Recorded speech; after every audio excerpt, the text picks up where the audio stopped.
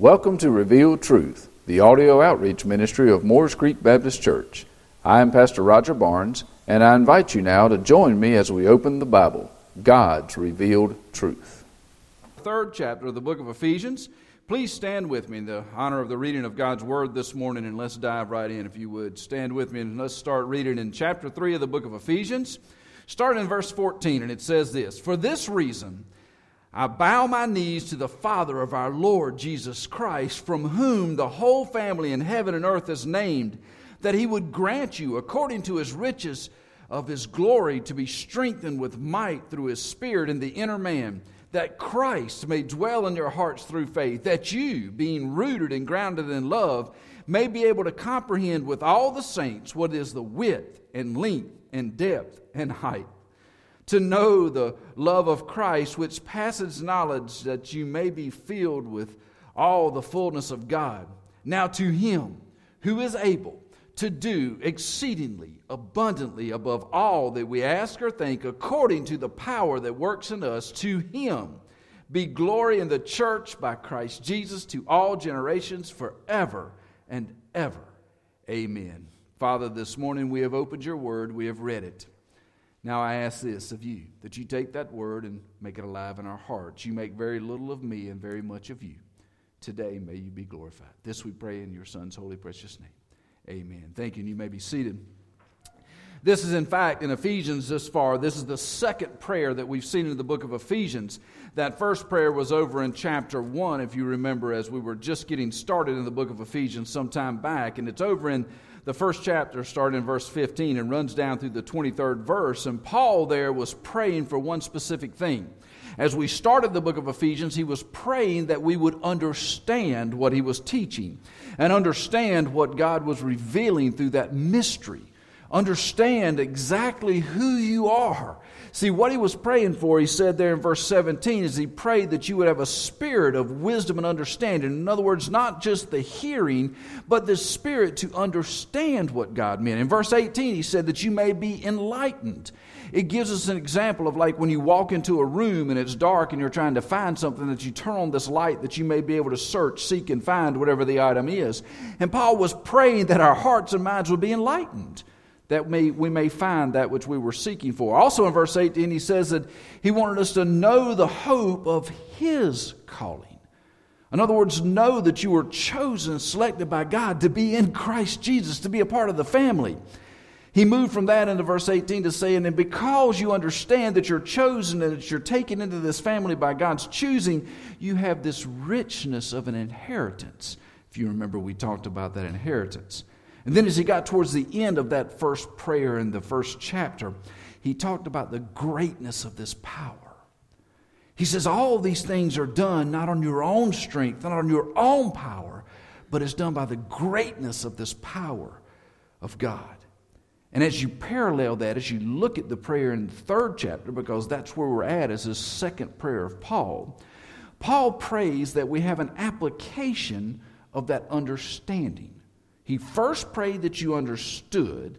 Now he prays that you take what you understand and you apply it to your life. He prays that we would not just be doers, or not just be hearers, but be doers of the word. I'm reminded of James chapter 1 and verse 22 when it says, "But be doers of the word and not hearers only, deceiving yourselves. For if anyone is a hearer of the word and not a doer, he is like a man observing his natural face in a mirror. For he observes himself and goes away and immediately forgets what kind of man he is. But he says, but he who looks into the perfect law of liberty and continues in it, and is not a forgetful hearer, but a doer of the work, this one will be blessed in what he does." What was James saying that Paul is praying for here? The exact same thing.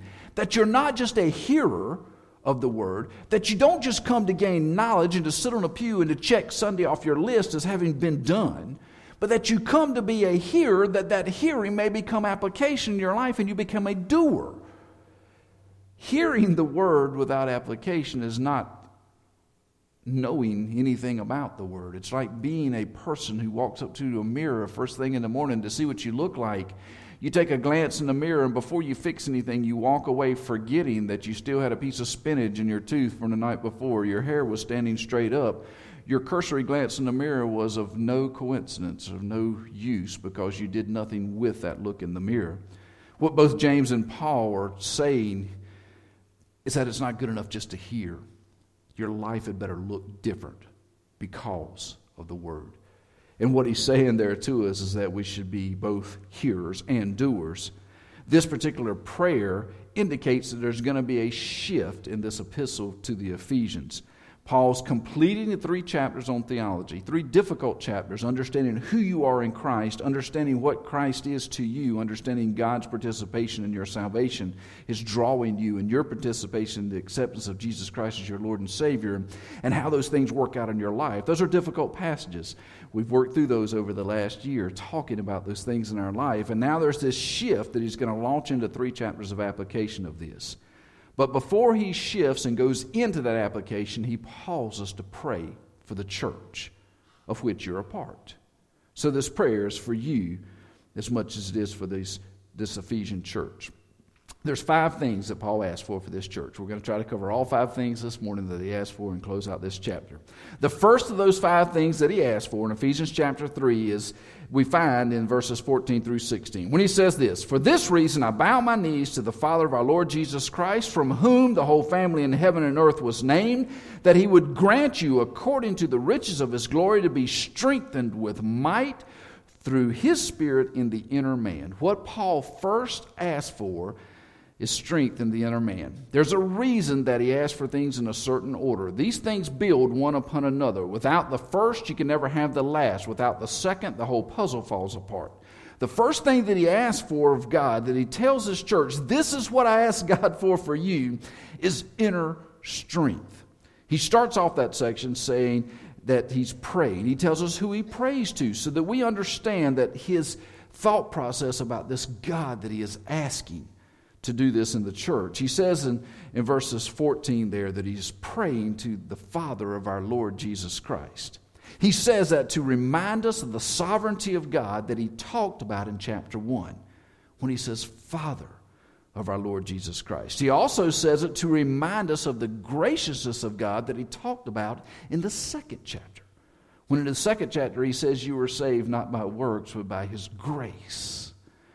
So he says he's praying to this Father of our Lord Jesus Christ, who is sovereign over all things, has extended to you his graciousness as he brought you into the family. Then he goes on to talk about that family in the next verse there in 15 when he says, from whom the whole family in heaven and earth was named. What is he referring to when he says from where the whole family in heaven and earth is named? You heard me mention to the kids earlier, we're all made in one likeness. We're all made by one person. We're all created by one God. We're created in his likeness. And his objectivity for us, the thing that he would have us become through his son Jesus Christ, is this one family that Paul's been teaching us about. This one family. So he says this family in heaven and earth are named from this God. He's reminding us of this God, the Creator. You remember he talked about that in chapter 1. But he also reminds us that we're all one family in Christ to the glory of God. And that was what he stressed in chapter 2. So he starts off this beginning of the prayer with some recollection about what he had taught. But he goes on in verse 16 to say this. He says that he would grant you. A lot of times we skip over the little words in verses and we don't stop and think about it. But think about what Paul was asking. Paul was asking this God that is so powerful that he created each of you in a unique manner with unique fingerprints. And they've come now to realize that the irises in our eyes are all different. We all look different and we act different and we have different backgrounds. And God is so powerful that he created each of us with our own unique touch, yet all for one purpose. And Paul was asking this God that is so powerful that he could create each human being different, create a world that spins on an axis a particular distance from the sun that we don't burn up and we don't freeze. That we continually see that rotation day in and day out as the sun rises and sets. This God who is so mighty and powerful that He controls the weather, He controls the growing season, He controls all that happens around us right down to us. And Paul goes to this God, this all-powerful God, and he says, God, I want you to grant something to your church. See, Paul doesn't go whimsically to God. He goes to God realizing that all that he has is a gift of a gracious God. He goes to God realizing there is not a thing that God owes him. He goes to God understanding that God loves him. And he reflects that 20th verse that he ends with when it says, now to him who is able to do exceedingly abundant above all that we ask or think. Here's what Paul's thought process is. God loves me. If I'm living within God's will and I desire for God's will to work in the lives of others, all I have to do is ask God. And God is faithful to do that which is within his will. And he goes to God and he says, God, grant this to them. There's nothing that he's done or we've done that deserves anything from God. Nothing. God does it to us out of his graciousness. But he doesn't stop there when he says, grant them, but he goes on to say this, as you grant it to him, Father, do it according to the riches of his glory.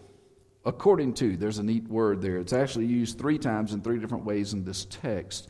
This particular text, this particular time in the text is used as a singular word, kata. Kata is the Greek word there, and this Greek word can be translated many different ways. Just as an example, here it's translated according to, or because of, maybe one way. It's used in conjunction with another word later in verse 17. Oikeio. Oikeio is another word that it's used with, and there it's translated to dwell. The third time it's used in this passage is in conjunction with another word. It's a little bit of a long word, difficult to understand within itself, but it's episkope. Episkope is the second place that it's tied in a conjunction with in the verse 18, and there in that translation, in that particular section, is translated comprehend. So you get an idea of what this word kate is meaning. This word kate can be translated different ways according to how it's used within the text. Here, it's used and translated according to. It's kind of neat to understand because this sets in my mind, as it did Paul's, how God blesses us, how God gives us the things that he does, and how God has already given us so much through his Son, Jesus Christ. See, we sometimes as humans think we deserve things. We see on the news now people marching all over the place because of their rights. We see people demanding equal opportunities because it's their right. We see all these things about rights. Let me break the news to you. With God, you have no rights because God is sovereign. God is all-powerful. Anything that he grants you out of his graciousness, and he doesn't do it out of anything that you have. He does it according to his riches. See, it's great to understand that God loves us so much that we don't have to be anything for him to make us something. Out of his graciousness, he gives to us according to his riches. See, Paul's reminding us God doesn't give it to us because we deserve it. God doesn't give it to us because we already have something and he's making it better. He doesn't give it to us because we've earned it. He gives us all those things that he's taught us in the first 3 chapters because he loves us. You want something to be thankful for at Thanksgiving? Think about how much God loves you. He loves you so much. He was ridiculed, spit upon, murdered on a cross for you. He loved you so much when you were so worthless that he died. He died on your behalf. And what Paul is saying here is, give according to who you are, God, not according to who I am. And he says, out of the riches of your glory, just how vast is God's richness. I don't know how you could ever wrap your head around the vastness of a God, much less the vastness of his richness. The Bible tells us he owns the cattle on 1,000 hills. The Bible tells us that He's in control of all things. The Bible says that He made all things. Everything that we see, have, could even imagine is God's. And what Paul is petitioning God to do is out of those riches, out of that vastness of those riches, to do something for this group. And what's he asking them to do? They're asking God to do. He's asking them to give them inner strength.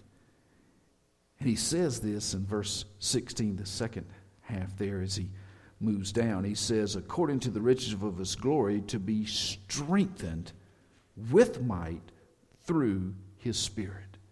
See, Paul never loses focus about who God is in this process. He says, I want them to have inner strength so that they grow and be good Christians and look like Christ, but it must be done through the Spirit. I think about Acts chapter 1, as a matter of fact. Acts chapter 1, right at the very beginning of this Acts, we see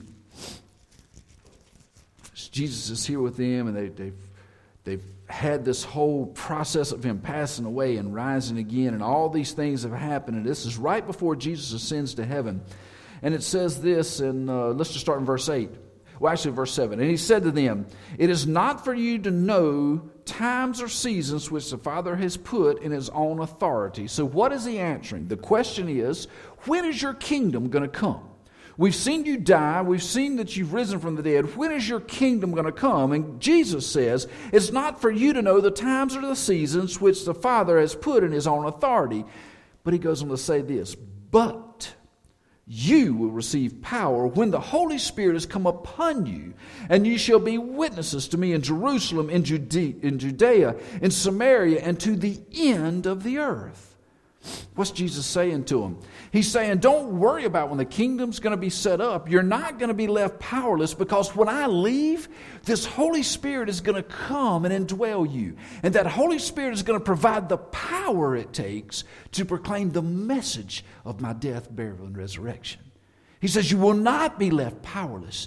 You will be all powerful, not because of you, but because of the Holy Spirit that indwells you.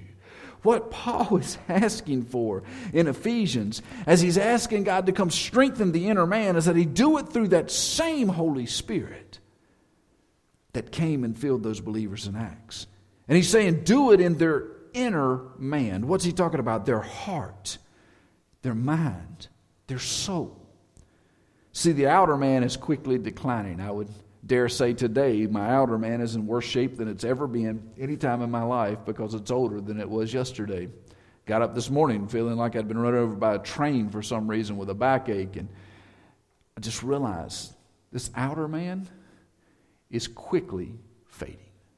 This outer man is on a downhill slope of life.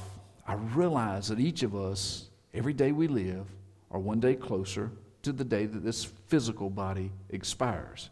I realize that. But what Paul is asking here is not that that outer man be made new, but that that inner man be made new. Look at 2 Corinthians with me. 2 Corinthians. 2 Corinthians chapter 4.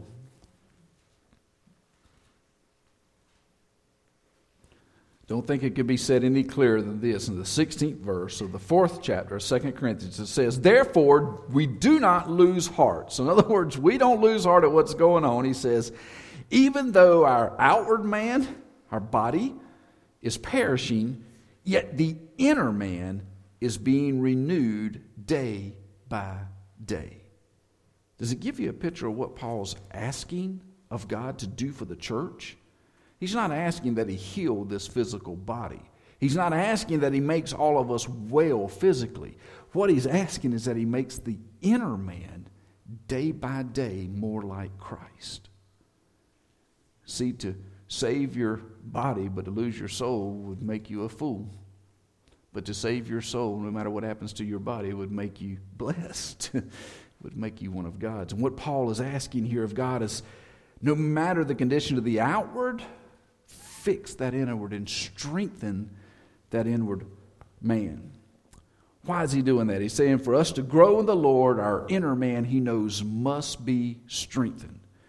If our outer man is strengthened, or if our inner man is strengthened by the Holy Spirit, then the second thing that Paul prays for can take place. And what is the second thing? We find it in verse 17. Right after he said in verse 16, to be strengthened with might through his Spirit in the inner man, he says that Christ may dwell in your hearts through faith. So the first thing was that our inner strength be brought renewed day by day. The second thing he's asking for is that we be indwelt by Christ. Well, that raises a question in my mind. I don't know if it does yours or not. If you're saved, where does Christ live? In you. So why then is Paul asking that the church, which he's already said was selected by God and brought into faith through God's work, through the death, burial, and resurrection of his Son, so we understand that to mean that the church has been saved. So what is Paul asking? Is he asking that more get saved? What's he asking? You see, because you may say, doesn't Jesus already live in me as a Christian? And the answer to that question is yes. As a Christian, he does. But understand this, the word that Paul is using there for dwell is kind of a complex word. He's not talking about salvation when he talks about Christ dwelling in your heart here. What he's talking about is sanctification, which is a totally different thing altogether. See, from the day that we are saved to the day that we leave this earth, we should be growing in Christ likeness. We should each day be renewed to look more and more like Christ. See, even though Christ lives in us, my question is, does Christ feel at home in us? You see, because here's that word used again that we talked about a few minutes ago, that kata. That kata is actually coupled again with that word oikeo, so it's kata oikeo is the way the word is there in Greek for dwell. That word kata, I told you, can be translated different ways. The best way to understand the translation as it's used here in that conjunction is the word down. Down.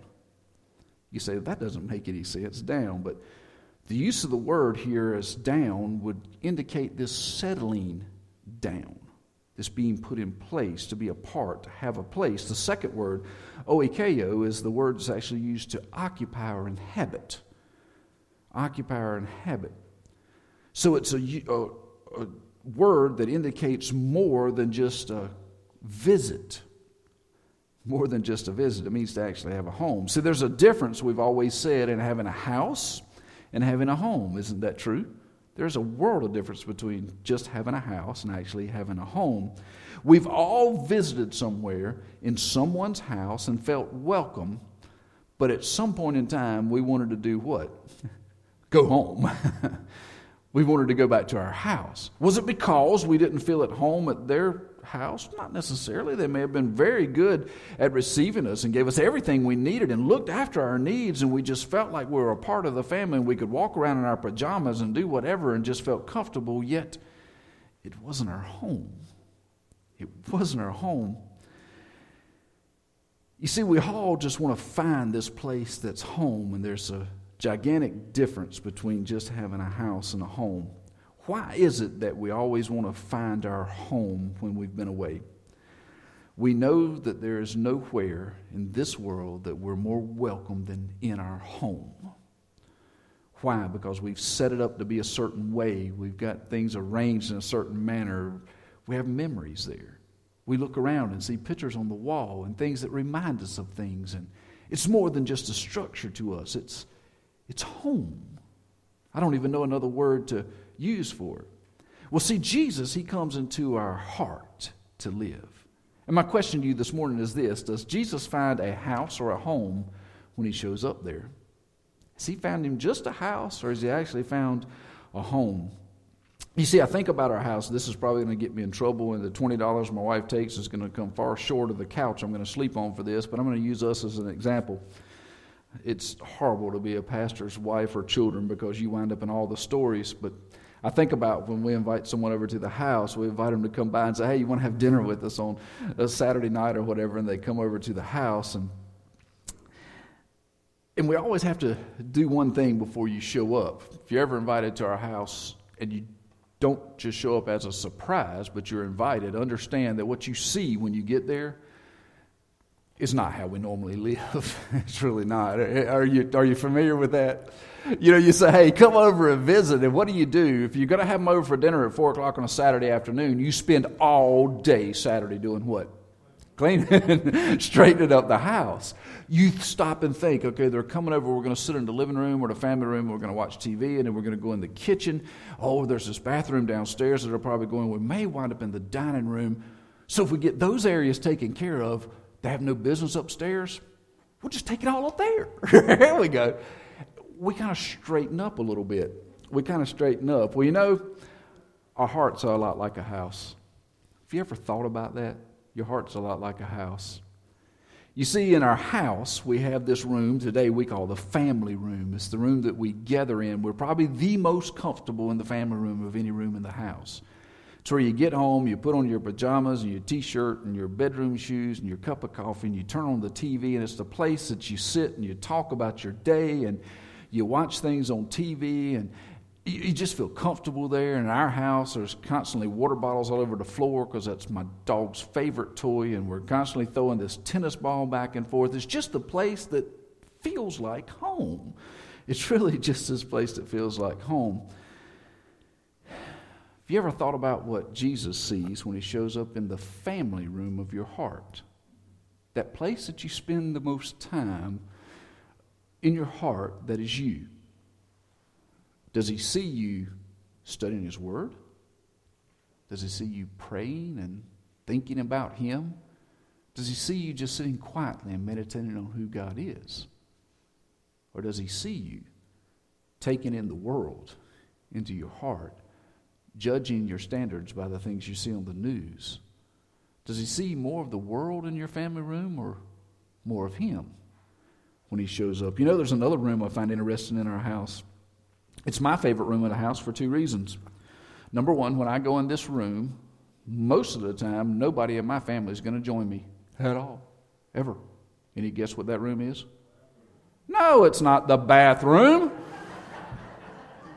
It's the kitchen. It's the kitchen. Why?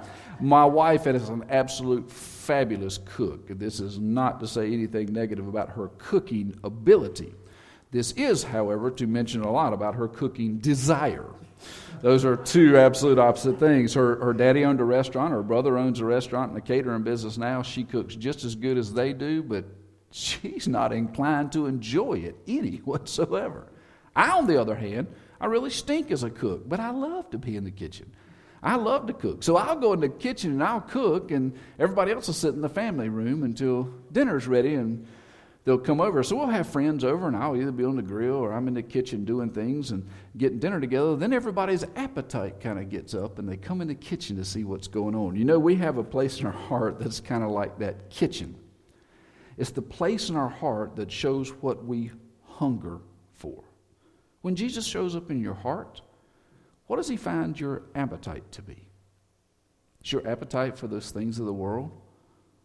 Is your appetite for, let's see what's happened on the news today. Let's see who won the ball game yesterday.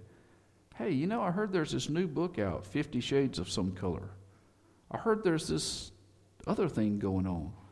You know what? I can't make it through my day without reading the newspaper. Does he hear those things and see those things in the kitchen of your heart? Or does he see a Bible that's fallen apart because your appetite's so much for the Word that you're in it day in and day out? Does the first place you go is not for the coffee maker of your heart, but for the Bible of your heart? Is the first thing you do in your day is gain an appetite for God? So when Jesus shows up and he looks into your heart, what is he seeing there? But you know what? There's also another place in our heart, and it's that place that if you ever come to my house and you head for this particular door, I will tackle you and hold you down. Do you know what room that is? It's called a closet. What do we use a closet for when company's coming over? We're going to hide everything we don't want our company to see. Isn't that the truth? It happens that way at my house. Matter of fact, it's so bad sometimes we shove it all in. I hold the door till she throws the last thing in, and I slam my body up against it like I'm wrestling in WWE and just hope the latch catches. Then we hope nobody walks by and twists the knob, because when you do, it just springs out like that snake out of the can. You know, you got a closet in your heart too. It's that place that this morning you think you have hidden that sin that you've committed and nobody's going to see. It's that place that you think nobody knows what you're looking at on that computer when they're not around. It's that place that those text messages you're exchanging with that friend of the opposite sex is hidden. It's that place in the corner of your heart where your hatred for somebody or a particular ethnic group or a particular thing going on around you, it's that place that you hide that. But see, for Jesus to be at home, not just in a house, to be at home in your heart, he's got to have access to every room. He's got to find within those rooms things that make him comfortable. And my question is this: when Jesus shows up into your heart, is he at home? Or does he first have to go around your heart and clean it up? Does he have to go into that family room and take those things off of the television you ought to not be watching? Does he have to go into your kitchen and throw out the newspaper and put a Bible in its place so that that's where your focus is? Does he have to go to that closet and twist the knob and as the junk flies open, throw it out? You see, because Jesus may be in your heart, but he may not be at home. And why may he not be at home? It's because of those sins in your heart. And he tells us there at the end of 17, as we're reading at 17, that Christ dwell in your hearts through faith. How do you clean up the rooms of your heart? How do you straighten out those corners? How do you empty the closet? Through faith.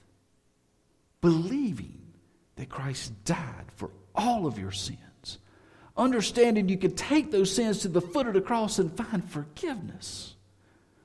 Knowing that to repent and turn for those sins removes them from the closet and casts them as far as the east is from the west.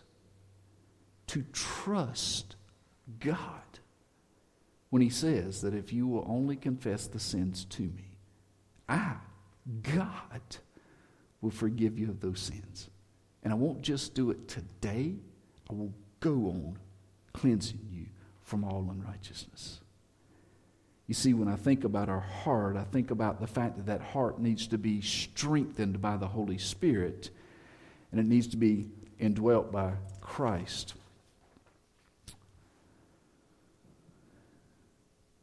And it needs to have one other thing. We're never going to get through all 5 this morning. It needs to be filled with incomprehensible love. Incomprehensible love. In the second half of verse 17, it says this: that you, being rooted and grounded in love, may be able to comprehend with all the saints what is the width and length and depth and height. Paul says we are to be rooted and grounded in love. How important is this love? It's what hung Jesus upon a cross for our sins.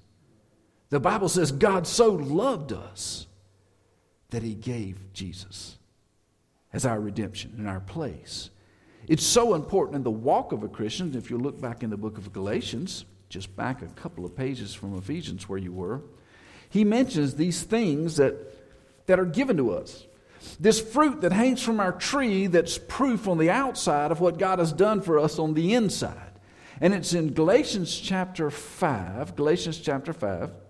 And it starts down in verse 22. This is a section entitled Walking in the Spirit. How do you walk in the Spirit that's indwelling you and in strengthening your body inwardly?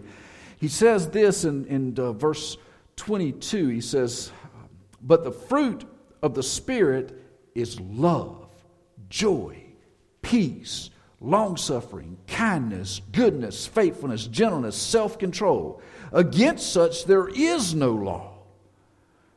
The proper interpretation, the proper reading of that passage is not exactly the way I just read it, because I put commas in between every one of those things. But the way it was originally written, it would read like this: but the fruit of the Spirit is love. And stop.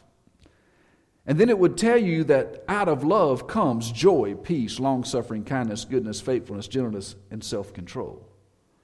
The fruit of the Spirit is love, first and foremost. Without that, none of the other things ever manifest themselves.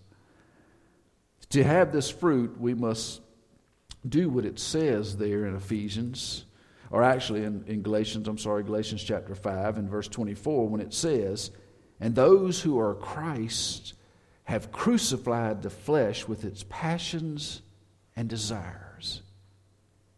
It's like Paul was praying for the inner man to be strengthened and indwelt by Christ. And you can be indwelt by Christ because you have crucified the flesh with your passions and desires. He goes on to say, if we live in the Spirit, let us walk in the Spirit. Let us not become conceited, provoking one another, envying one another. What he's saying in those verses is, to die to the flesh is to live by faith. We are to have a house of our heart that is cleaned by the giving of that fleshy self away. Stop desiring the things of the flesh, both that we always have our way and that we have the things that make us feel good. Do away with those things. Root our mind. Ground our hearts in the love of Christ. See, to live by the Spirit is to give complete control over to God. When I say complete, I mean complete control. To keep the house of your heart inhabitable, God must be in control of that. Jesus was asked, what is the greatest commandment? Do you remember? He was asked back in Matthew. I think it's Matthew 22. And we'll end with this morning, Matthew 22.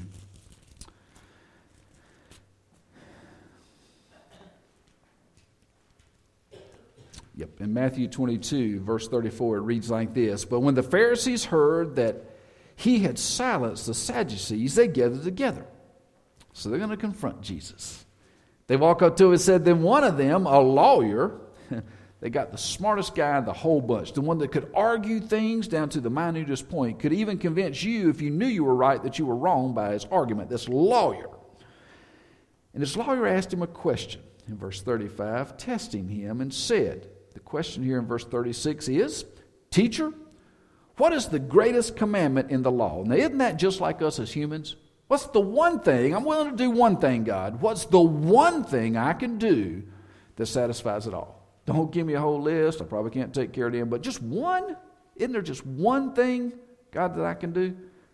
And they're trying to pin him down. They're asking, what's the one thing? And Jesus says in 35, you shall love the Lord your God with all your heart, with all your soul, and with all your mind. This is the first and great commandment. But he doesn't stop. And the second is like it. You shall love your neighbor as yourself. On these two commandments hang all the law and the prophets. How do we know that we have been strengthened in our inner man? How do we know that Christ is at home in our heart?